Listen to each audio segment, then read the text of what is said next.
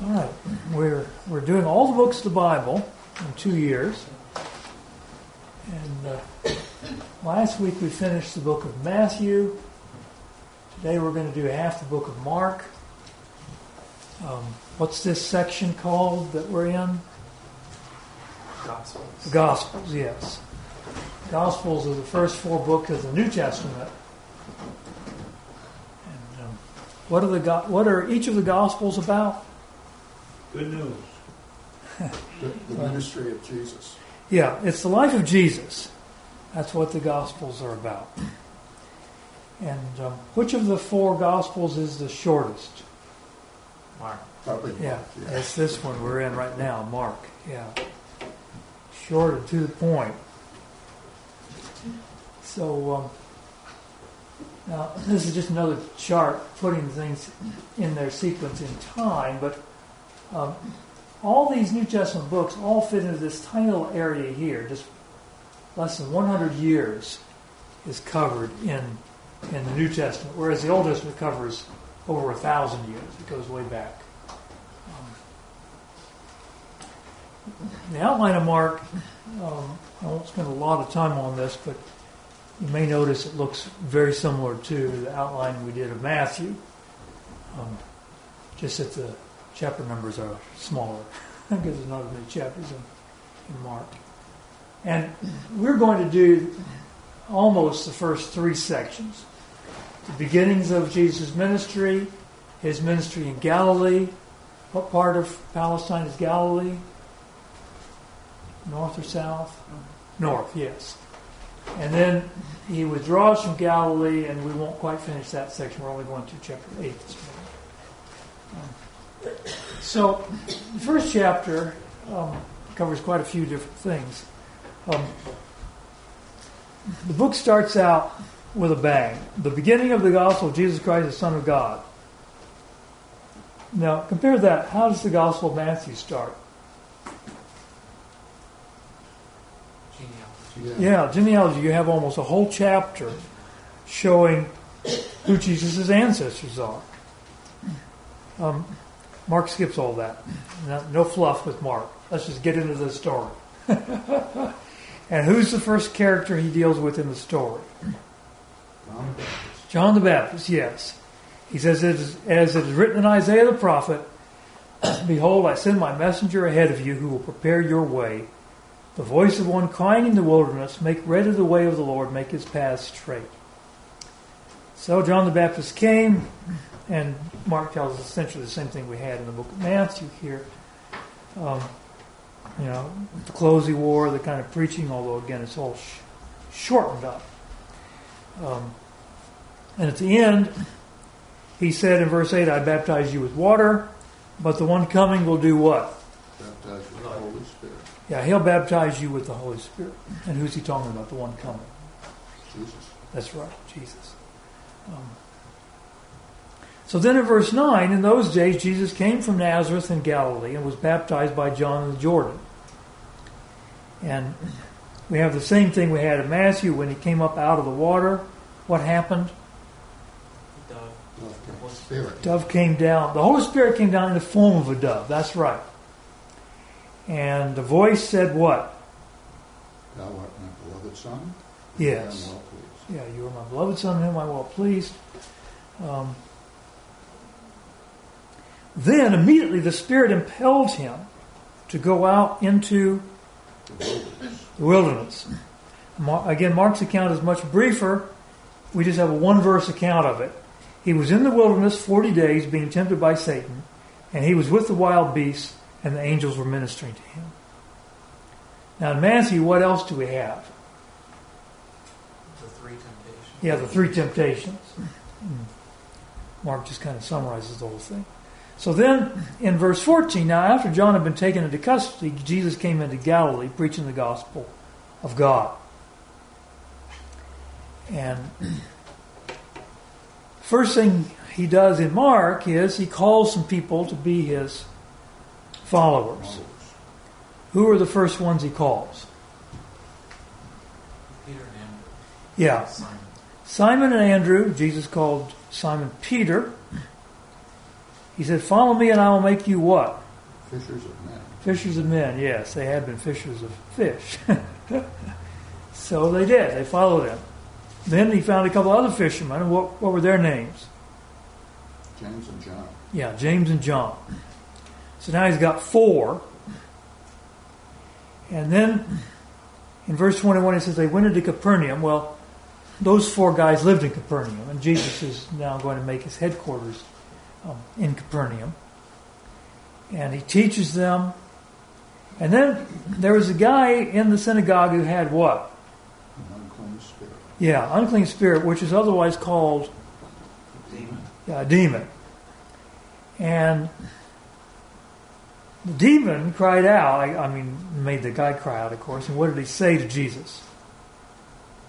I know who you are, the Holy One of God. Yeah, I know who you are, the Holy One of God. Now, the demons are under the control of who? Satan, that's right. And Satan had been tempting Jesus in the wilderness. So Satan knew very well Jesus was holy, didn't he? Because Jesus had never given in to any of his temptations. So now the demons are agreeing, yeah, we know who you are. You're the Holy One of God. But what was Jesus' reaction to that? Be quiet. Yeah, be quiet and come out of him. And of course, he had to. He wouldn't let the demons tell people about him. He didn't need testimony from Satan. So then after that, he went into Peter's house, and Peter's mother-in-law was sick, and what did Jesus do for her? Took her by the hand and Yeah, cured her. healed her. So now, this is 2 miracles in one day. Casting the demon out, and then healing Peter's mother-in-law. Then in verse 32, when the evening came, everybody in the whole town brought everyone that was sick to his house. And he healed them all. Next morning, before it was light, what did Jesus do? Departed to a lonely place. What was he doing there? Pray. Yeah, he was praying. He got up before anyone else was up, went off and prayed. Then when Peter woke up, he and the others were looking for him. They finally found him, and they said, everyone's looking for you. And I'm sure that their view is, this is great. This is just exactly what you want. And what's Jesus' reaction? Let's go someplace else. Let's go someplace else. He's got to go preach. Jesus understands that his popularity is not, he's not popular for the right reason. They like the miracles, but they're not too hot on listening to the preaching. So one more miracle in this first chapter. A guy who had what kind of illness? Leper. Leprosy, yes. Skin disease. And in the Old Testament, which these people are still following the Old Testament, in the Old Testament, someone who didn't have leprosy would be very careful about what if they're around a leper. Touching. Yeah, you would never touch the person because then you would become unclean. But he asked, the leper said to Jesus, if you're willing, you can make me clean. Of course, with Jesus, there's only one answer to that. He is willing. And then what did he do? He touched him. He touched it, yeah. Did it make him unclean? Well, it doesn't say, but No, it went the other direction. Yeah, it went the other direction. Yeah, there's never been anyone like that. All right. it is interesting. He silenced the demons when they acknowledged him. Yeah. And he also, we see this, he told the leper not to. Yeah, don't tell anybody. Don't tell anybody. He does that a number of occasions. It doesn't work out. It's ungrateful people. If you think about that, and this is not the only case where Jesus tells someone that he heals, don't tell anybody. How would you like for Jesus to do something like that for you and tell you, and don't tell anybody? I mean, how could you even stand not to tell someone? But think about this. And I really think this is the point of why it's in these Gospels. What has Jesus done for us? I mean, far more than just healing. I mean, He's healed our souls. And yet, unfortunately, there are Christians who act like Jesus told them, now don't tell anybody. And of course, He didn't tell us that. He told us the very opposite. Go into the whole world and preach the gospel to every creature. All right, chapter 2. This story is in 3 out of the 4 Gospels, I believe. This one about this paralyzed guy. He was sick. He couldn't walk. Paralytic. 4 guys are carrying him on some kind of a stretcher. And we don't get this in Matthew, but here in Mark, and I think in Luke as well, they couldn't get him to Jesus. I mean, Jesus is so popular, everyone just crowding around him. And of course, 4 guys pulling a stretcher that you just can't get through the crowd. So what did they do? Climb up on the roof and take it apart. Yeah. In those days, they had outside stairways to their roofs, and the roofs were always flat. They didn't have to worry about snow, so they could just walk up the stairs, carry him right up on top of the stairs, and then the roof would have been made with logs and mud plastered in between the logs. So they just tore a hole in the roof, lowered him down right where Jesus was. I assume this is Peter's house. Peter is probably beginning to learn about the cost of following Jesus. Get your house torn up. But the thing that is noteworthy about the story is what Jesus did when they got him in front of him. What did he do? Forgive his sins. Yeah, son, your sins are forgiven. And there's some of these enemies of Jesus there, the scribes, that they're reasoning. And what is their reasoning saying?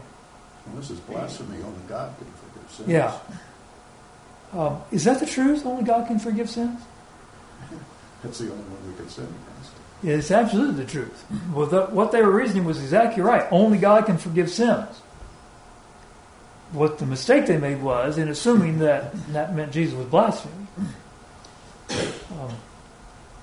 And Jesus immediately showed that he was a lot more than what they thought, because he read their thoughts. Why are you reasoning about these things in your hearts? Which is easier to say? Your sins are forgiven, or get up and pick up your pallet and walk? Now, you've got to be careful. I mean, you cannot read this and count the words and say, well, I think it'd be easier to say your sins are forgiven because that's fewer words. That's not what he's talking about here. What he's saying is, which is easier to say and it actually will happen,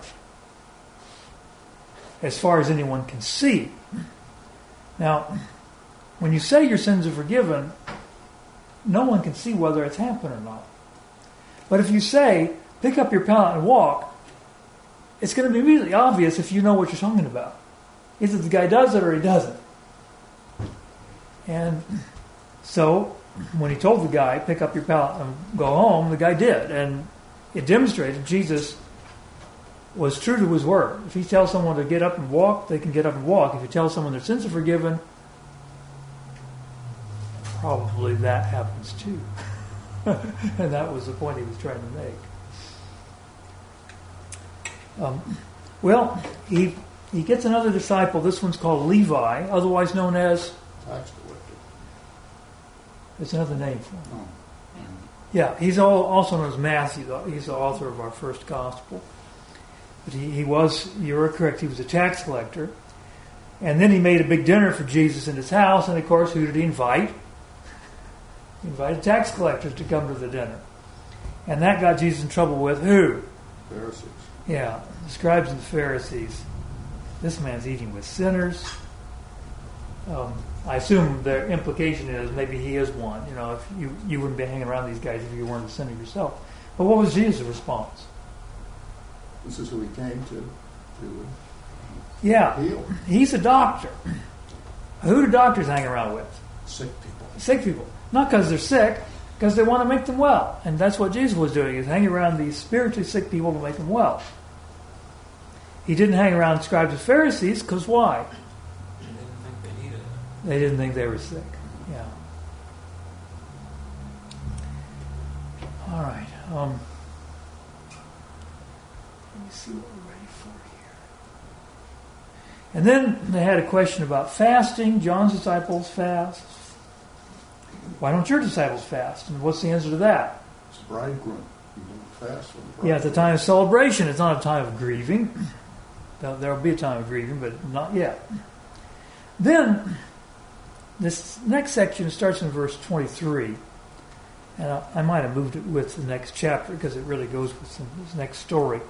The day of the week is important in this story. This is chapter 2, verse 23. What day was it? The Sabbath. Sabbath, which for us is Saturday, yeah. For the Jews, what was special about the Sabbath?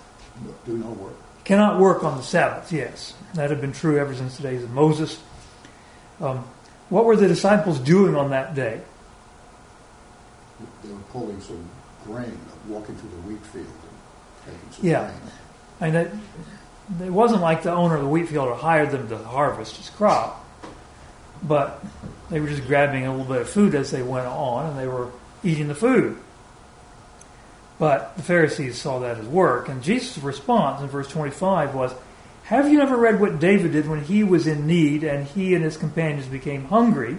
He tells a story back from the book of 1 Samuel in the Old Testament about how sometimes there's more important things than a specific commandment like this. Now, this is not telling us that sometimes it's okay to lie or sometimes it's okay to steal. In both cases, the Sabbath one and the one from the book of 1 Samuel, the commandment was what we would call a ceremonial commandment. That ceremonial does not mean it's optional, but it does mean that it's not a moral thing. The moral commandments have been true ever since Adam and Eve were created. Whereas the ceremonial commandments have changed from one time to another. And God just shows that there are times when there are more important things than that. Chapter 3, we continue with the Sabbath discussion. He went into a synagogue on the Sabbath, and there just happened to be a guy there that with what problem? Withered hand. Withered hand, yeah. And these enemies of his are watching him to see if he's going to heal on the Sabbath. Which lets you know that they know Jesus very well. They know he's not going to be around a sick person without doing something to help the person. So Jesus leads off, and he asks them a question. And what's the question? Is it lawful on the Sabbath to do good or to do harm? To save a life or to kill? So he gives them a choice here. They hadn't thought of it in those terms. To them, it was just a matter: are you going to work or you're not working? He says, "Well, are you going to do good or are you going to do harm?" Truth of the matter is, they're going to try to kill him because they're going to be so angry at Jesus. They're going to go out and plot how they can destroy him. And Jesus wanted to save a life, so he restored the man's hand. They care not a thing about the man. All they care is they hate Jesus. Sad contrast between them.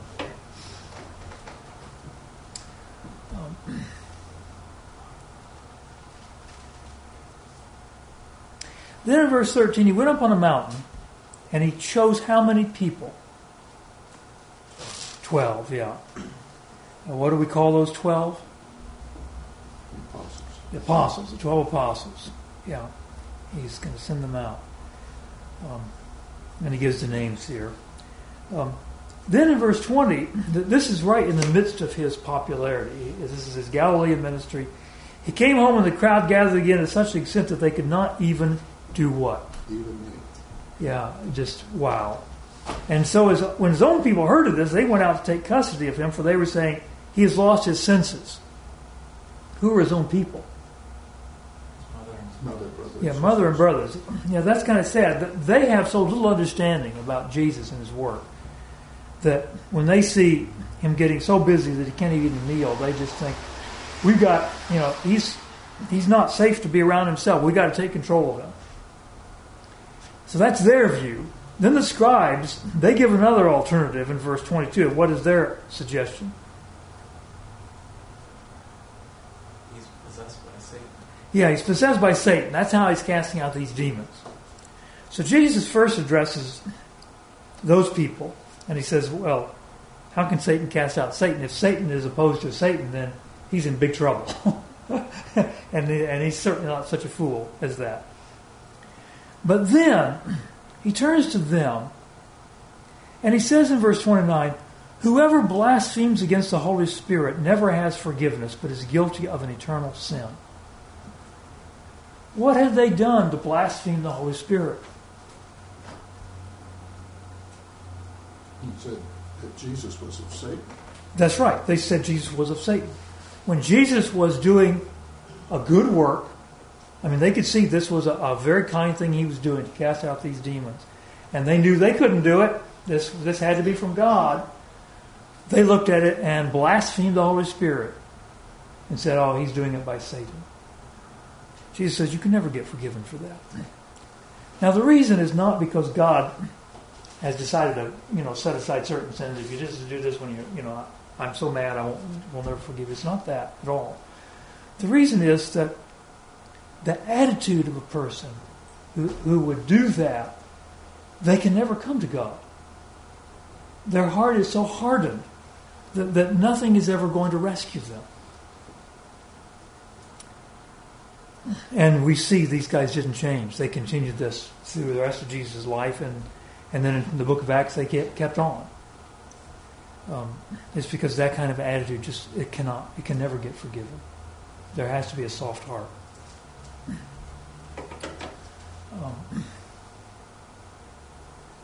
All right, chapter 4. We've got some parables. We had some of these in the book of Matthew. First one's the same. In fact, what do we call this first one? Parable of sower. Parable of the sower. Yeah. And this picture illustrates the 4 kinds of soil. What kind of soil is pictured up here in the upper left? The path. That's the path. What happens when you put seed on the path? Nothing. Yeah, birds come and eat it up. What kind of soil is this? Yeah, stony soil. What happens when you put seed there? Sprouts quickly. It sprouts quickly, yeah. That's good, right? Well, until the sun comes out. So the sun comes out and then it withers. You can't handle it. What kind of soil is that lower left here? Thorns. What happens when you plant it among the thorns? Grows up and gets choked. Yeah, it grows up but it gets choked out. And what's this here in the lower right? That's organic gardening. That's good soil, yeah. What does it do? Thrives. Produces a crop. That's the phrase I'm looking for. Produces a crop. The key for us to understand, I mean, what Jesus is looking for and what God's looking for, the problem with these first 3 is none of them produced any crop. God wants a crop. He wants fruit. This is producing a crop. And now there's more than one lesson out of this, but the one lesson I really want us to take home with us is God wants us to bear fruit. Otherwise, there's no point. Now, the disciples had to get this parable interpreted for them, which I would have too. I mean, if I just read the parable and didn't read the explanation and no background, I mean, what would you think? But look at Jesus' reaction in verse 13. Do you not understand this parable? How will you understand all the parables? Good question. What he's saying is you should have been able to get it.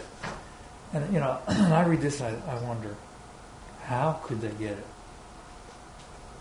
Well, we just have to get more in tune with God is the issue. So he explains it. We've already gone through it, so I won't do that. But he says in verse 21, a lamp is not brought to be put under a basket, is it? Or under a bed. Is it not brought to be put on the lampstand? He's telling the same lesson as he did with the sower. He's just using a different picture. Instead of being a crop, now we are a lampstand. Or we're a lamp, that is. We're a lamp. We're shining out the light from the Holy Spirit. Well, what would God want us to be a lamp for? Well, to light up the place. You don't put it under a bed or under a basket. He wants us to show our light to the world. Then he tells a parable in verse 26 that was not in Matthew. The kingdom of God is like a man who casts seed upon the soil. He goes to bed at night and gets up by day, and the seed sprouts and grows. How? He himself does not know. The soil produces crops by itself. First the blade, then the head, then the mature grain of the head. But when the crop permits, he immediately puts in the sickle because the harvest has come. What's the point of that parable?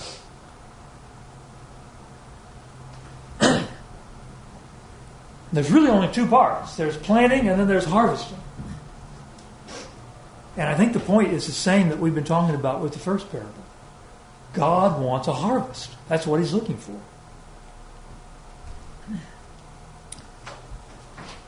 All right. Let's see what I want to cover after this. Oh, yeah. In the second story here, verse 36, they got in the boat. It says, they took him along with them in the boat just as he was. Just as soon as he was done teaching these. And he taught these from a boat because the crowd was so thick. So that I guess they didn't even go back to shore. They just took off in the boat. And then what happened when he was asleep? Storm. Big storm. So that the boat was already filling up, it says. Jesus was asleep. They wake him up. What's he say to them? After they say, don't you care we're perishing? Yeah. Because why are you afraid? Why are you afraid? But what he's saying is you shouldn't have woken him up. They should have had faith. Whoa. I mean, we find ourselves in much less problems than that. And we're terrified. Jesus is looking for faith. He wants us to have faith.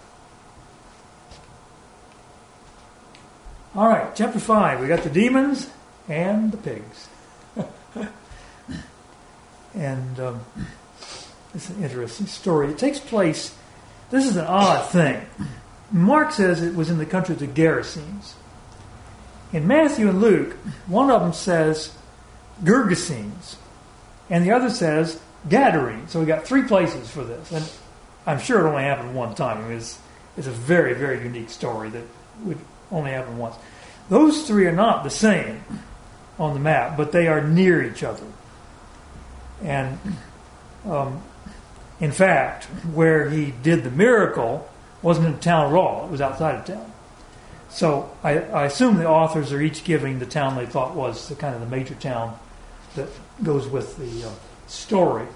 Here on the map where it says Gerges on the eastern shore, that's what I'm going to go with.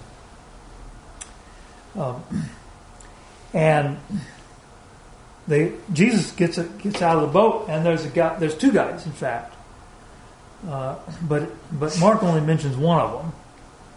This guy who has demons so bad that when they chain him up, he just breaks the chains.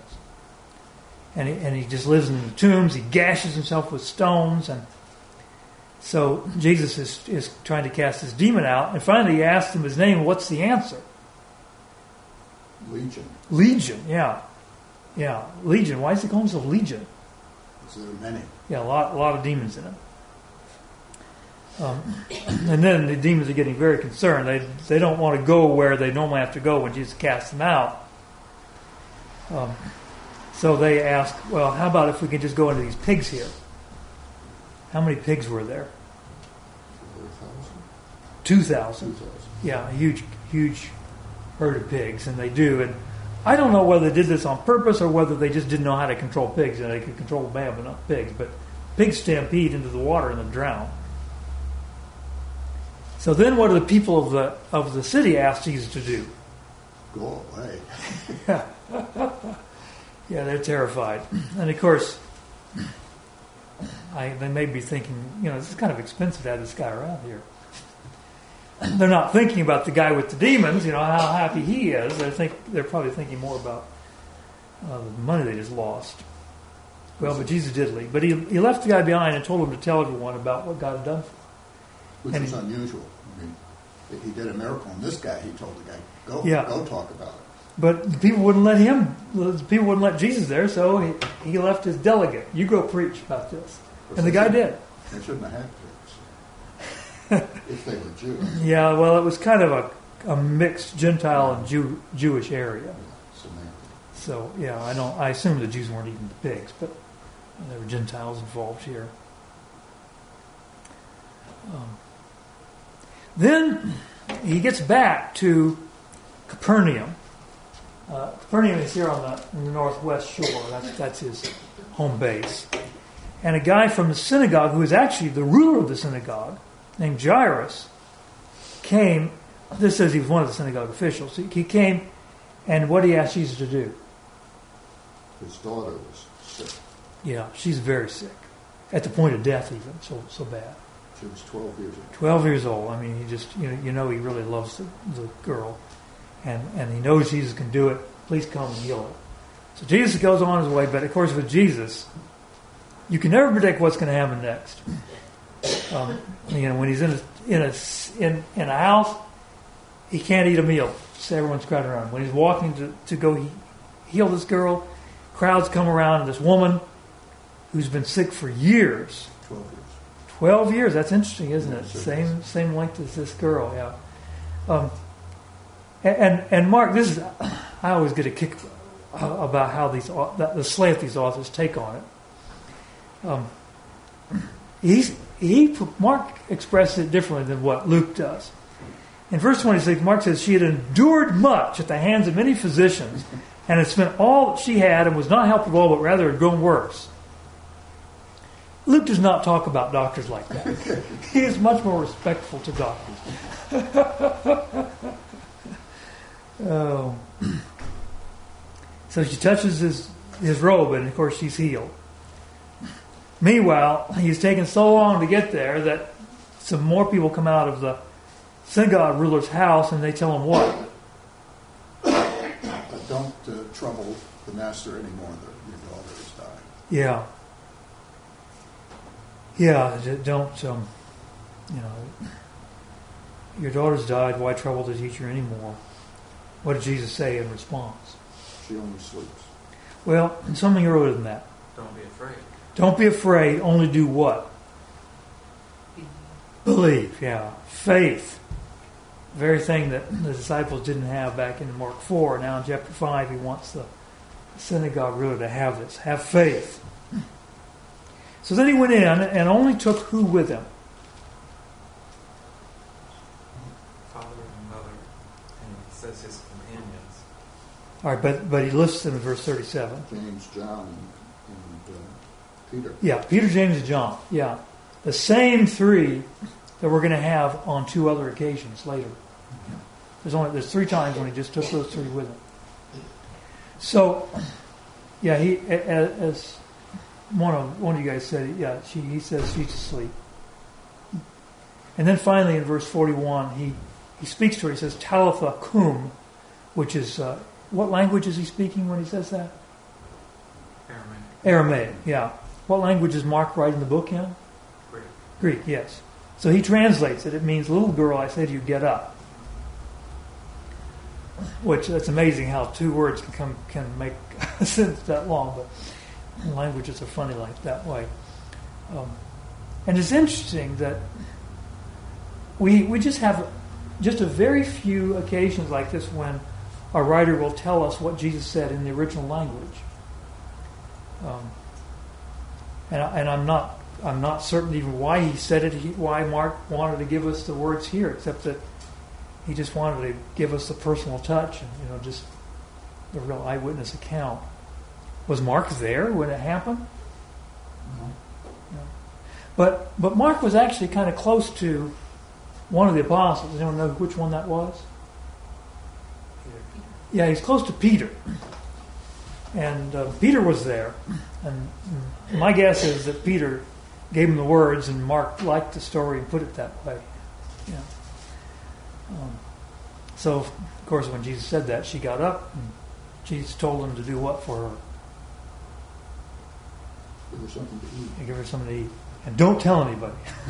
Yeah, nobody will know. All those people that were there to mourn for her. All right. So, chapter 6. Jesus went back to his hometown. What was his hometown? Nazareth, yes. So on the map, Capernaum is where his home is, but his hometown was Nazareth. That's where he grew up. So he only made, I think he only made 2 visits back to his hometown during his preaching ministry that are recorded for us. This one, he taught in the synagogue. They're just impressed. Wow, where did he get all this wisdom? But they're not ones to have faith in him. Jesus' statement is in verse 4: a prophet is not without honor, except where? In his hometown, among his own relatives, Yeah. in his own house. Yeah, they think they know him because he grew up with them.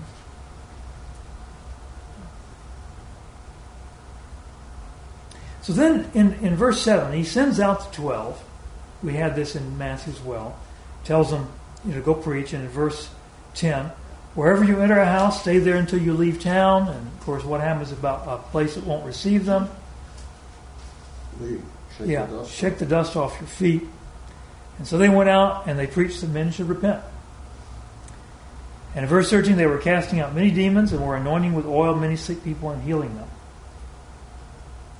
Meanwhile, while the 12 are out doing their work, King Herod hears about Jesus, and what does he think has happened? It's the spirit of John the Baptist has been risen. Yeah, John the Baptist is risen from the dead. Isn't this interesting? A guy that thinks he can do anything with anybody is so superstitious. He killed John the Baptist, but he just can't get over it. This has got to be John the Baptist who was raised from the dead. Well, it did say he liked to hear John the Baptist. Yeah. So. Not that they like to do anything John the Baptist told him, but yeah, what a guy. And this story is just a sad story showing just what a weak guy he was. He just had no control over his own spirit. He makes this big bragging type promise to his stepdaughter: whatever you ask me, I'll give you up to half my kingdom. Well, she didn't want half his kingdom. Her mom figured out this is the way to get rid of the person she hated. Why'd she hate John the Baptist? Because he said it was illegal. Yeah, she didn't have a right to be married to Herod. Yeah, there's some people that really don't like to be told they're doing wrong, huh? Times have not changed.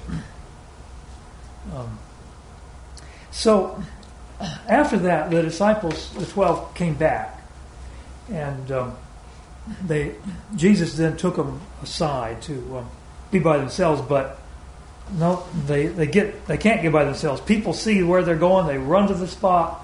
Thousands gather. Jesus preaches to them. At the end, he decides to do what for them? Feed them. Yeah. How many were there that he fed? 5,000. Yeah, 5,000 men. Yeah. From 5 loaves and 2 fish. Yeah. Then, again, we had the same story in Matthew. Mark doesn't give us as many details. He sent his disciples ahead on the boat, and he met them later on the water. And they were, of course, terrified. They thought they were seeing a ghost. Take courage, it is I. Do not be afraid. What did Mark leave out that Matthew includes? Peter walking on the water. Yeah, I don't know why he left that out. I mean, if Peter's the one telling this story, but he's got to leave something out if he's going to get the story told as fast as he does. Now, in chapter 7, the Pharisees find some other reason to criticize Jesus. His disciples are eating without doing what? Washing their hands. Washing their hands, yeah. Did the Old Testament say you had to wash your hands before you ate? No, but there were times you had to wash. Yeah. If you came in contact with some uncleanness, you did have to wash. Well, hey, you never know when you might have come on. You might have become unclean and not known it. So to take it, to play it safe, you should wash your hands. And they taught that as a law, even though it was the tradition of the elders. And they rebuked Jesus. Why aren't your disciples following the tradition of the elders? And his response in verse 6 was, "Right did Isaiah prophesy of you hypocrites, as it is written, this people honors me with their lips, but their heart is far from me. But in vain do they worship me, teaching his doctrines of precepts of men. Neglecting the commandment of God, you hold to the tradition of men." Now let me ask, does it hurt anything for someone to wash their hands before they eat? I do it. There you go. And look how old you've lived. That's right. That's my tip of the day. Well, if it doesn't hurt, why is it wrong to tell people they should do it? Well, they're presenting it as a command of God. That's the problem. That's exactly the problem. When we tell people this is a command of God, but it's in fact our tradition, Jesus says you're just honoring God with your lips. Your heart's far from Him. We do not have the right to tell people anything other than what God has said is a commandment. So he says in verse 9, you are experts at setting aside the commandment of God in order to keep your tradition. And then he gives another example of when they had a tradition. And this one was flat contradiction to the Word of God, honoring your father and your mother. Then he talks about, since they were so concerned about, you don't wash your hands and you're going to eat. And he says in verse 15, there is nothing outside the man which can defile him if it goes into him. But the things which proceed out of the man are what defile the man. Well, what is it that proceeds out of people that defiles the person? The things that they say. Yeah, and the things they say come from their thoughts. Yeah. And so he says in verse 21, for from within, out of the heart of man, proceed the evil thoughts.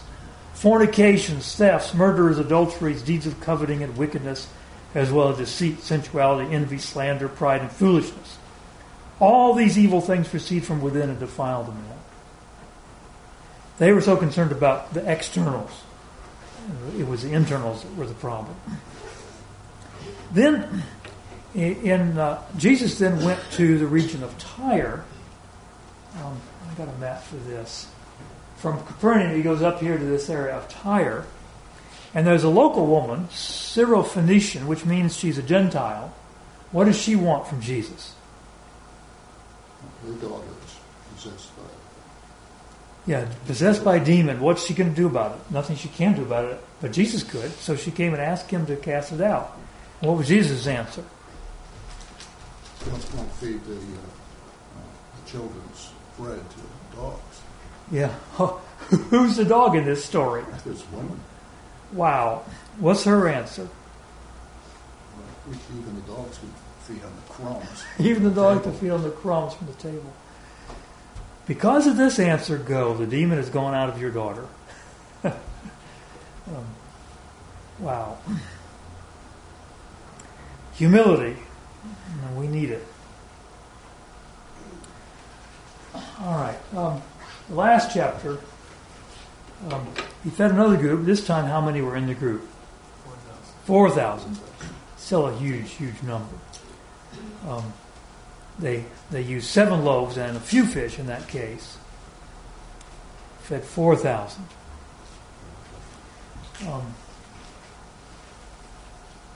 Then in verse 11, the Pharisees came seeking a sign from heaven. These are the guys that said, he's casting out demons by Beelzebub. So give us a sign from heaven. Jesus Why do you think they were so presumptive? They said, give us this. But they're just trying to... on them that they say, ask for this sign and you're going to give it to me. They're trying to discredit him. That's what they're doing. When they say, give us a sign from heaven, what they're saying is everything you've done now hasn't been from heaven. So they're presenting a challenge. Yeah. Yeah, they're trying... Yeah, that's right. They're trying to challenge him. Throw him off. Whatever message path Jesus is on. Changing the subject. Vertical. Yeah. So they head out and they get on the boat And they forgot to do what? Bring bread. To bring bread, yes. Now, why does Mark mention that? What does that have to do with the story? It's on their mind. It's on their mind. That's the key. It's on their mind. So, you know how when somebody's on your mind, someone says something, you meet and you make wrong connections because of what's on your mind. And so Jesus says, beware of the leaven of the Pharisees and the leaven of Herod. What do you use leaven in? Bread. So, they're thinking, where are we going to get bread? And Jesus says, well, don't get it from the Pharisees. That's what they're hearing. Or Herod. Yeah. So they kind of talk among themselves, What's he saying? What's he saying? It's because we didn't bring you bread. That's why. Jesus is getting so frustrated with them. Why are you concerned if we didn't bring bread? And what does he remind them of? Feeding of 5,000. Feeding 5,000. What's the point he's trying to make? That he's not concerned about bread. Yeah. Bread's not a problem, folks. Bread's not a problem. Don't be worried about bread. If they hadn't been worried about the bread, then they would have been on Jesus' wavelength. They could have understood him. So, and it's funny. He gets to the end of the story. How many baskets did you have left over when I fed the 4,000? He said 7. And he said to them, "Do you not yet understand?" He kind of leaves it for them to figure this out. But what was Jesus talking about when he said, "Beware of the leaven of the Pharisees"? Well, they're sinning. They're teaching, their hypocritical approach to everything that Jesus did. All right, and then we've got the great confession. Who do you say that I am? And Peter answered, said to him in verse 29, "You are the Christ." And then what does Jesus immediately start predicting? That he would, His death, yes. His death and resurrection. And of course, Peter cannot accept that. All right. Any final questions? We just did half of the book of Mark. Appreciate everyone's help this morning.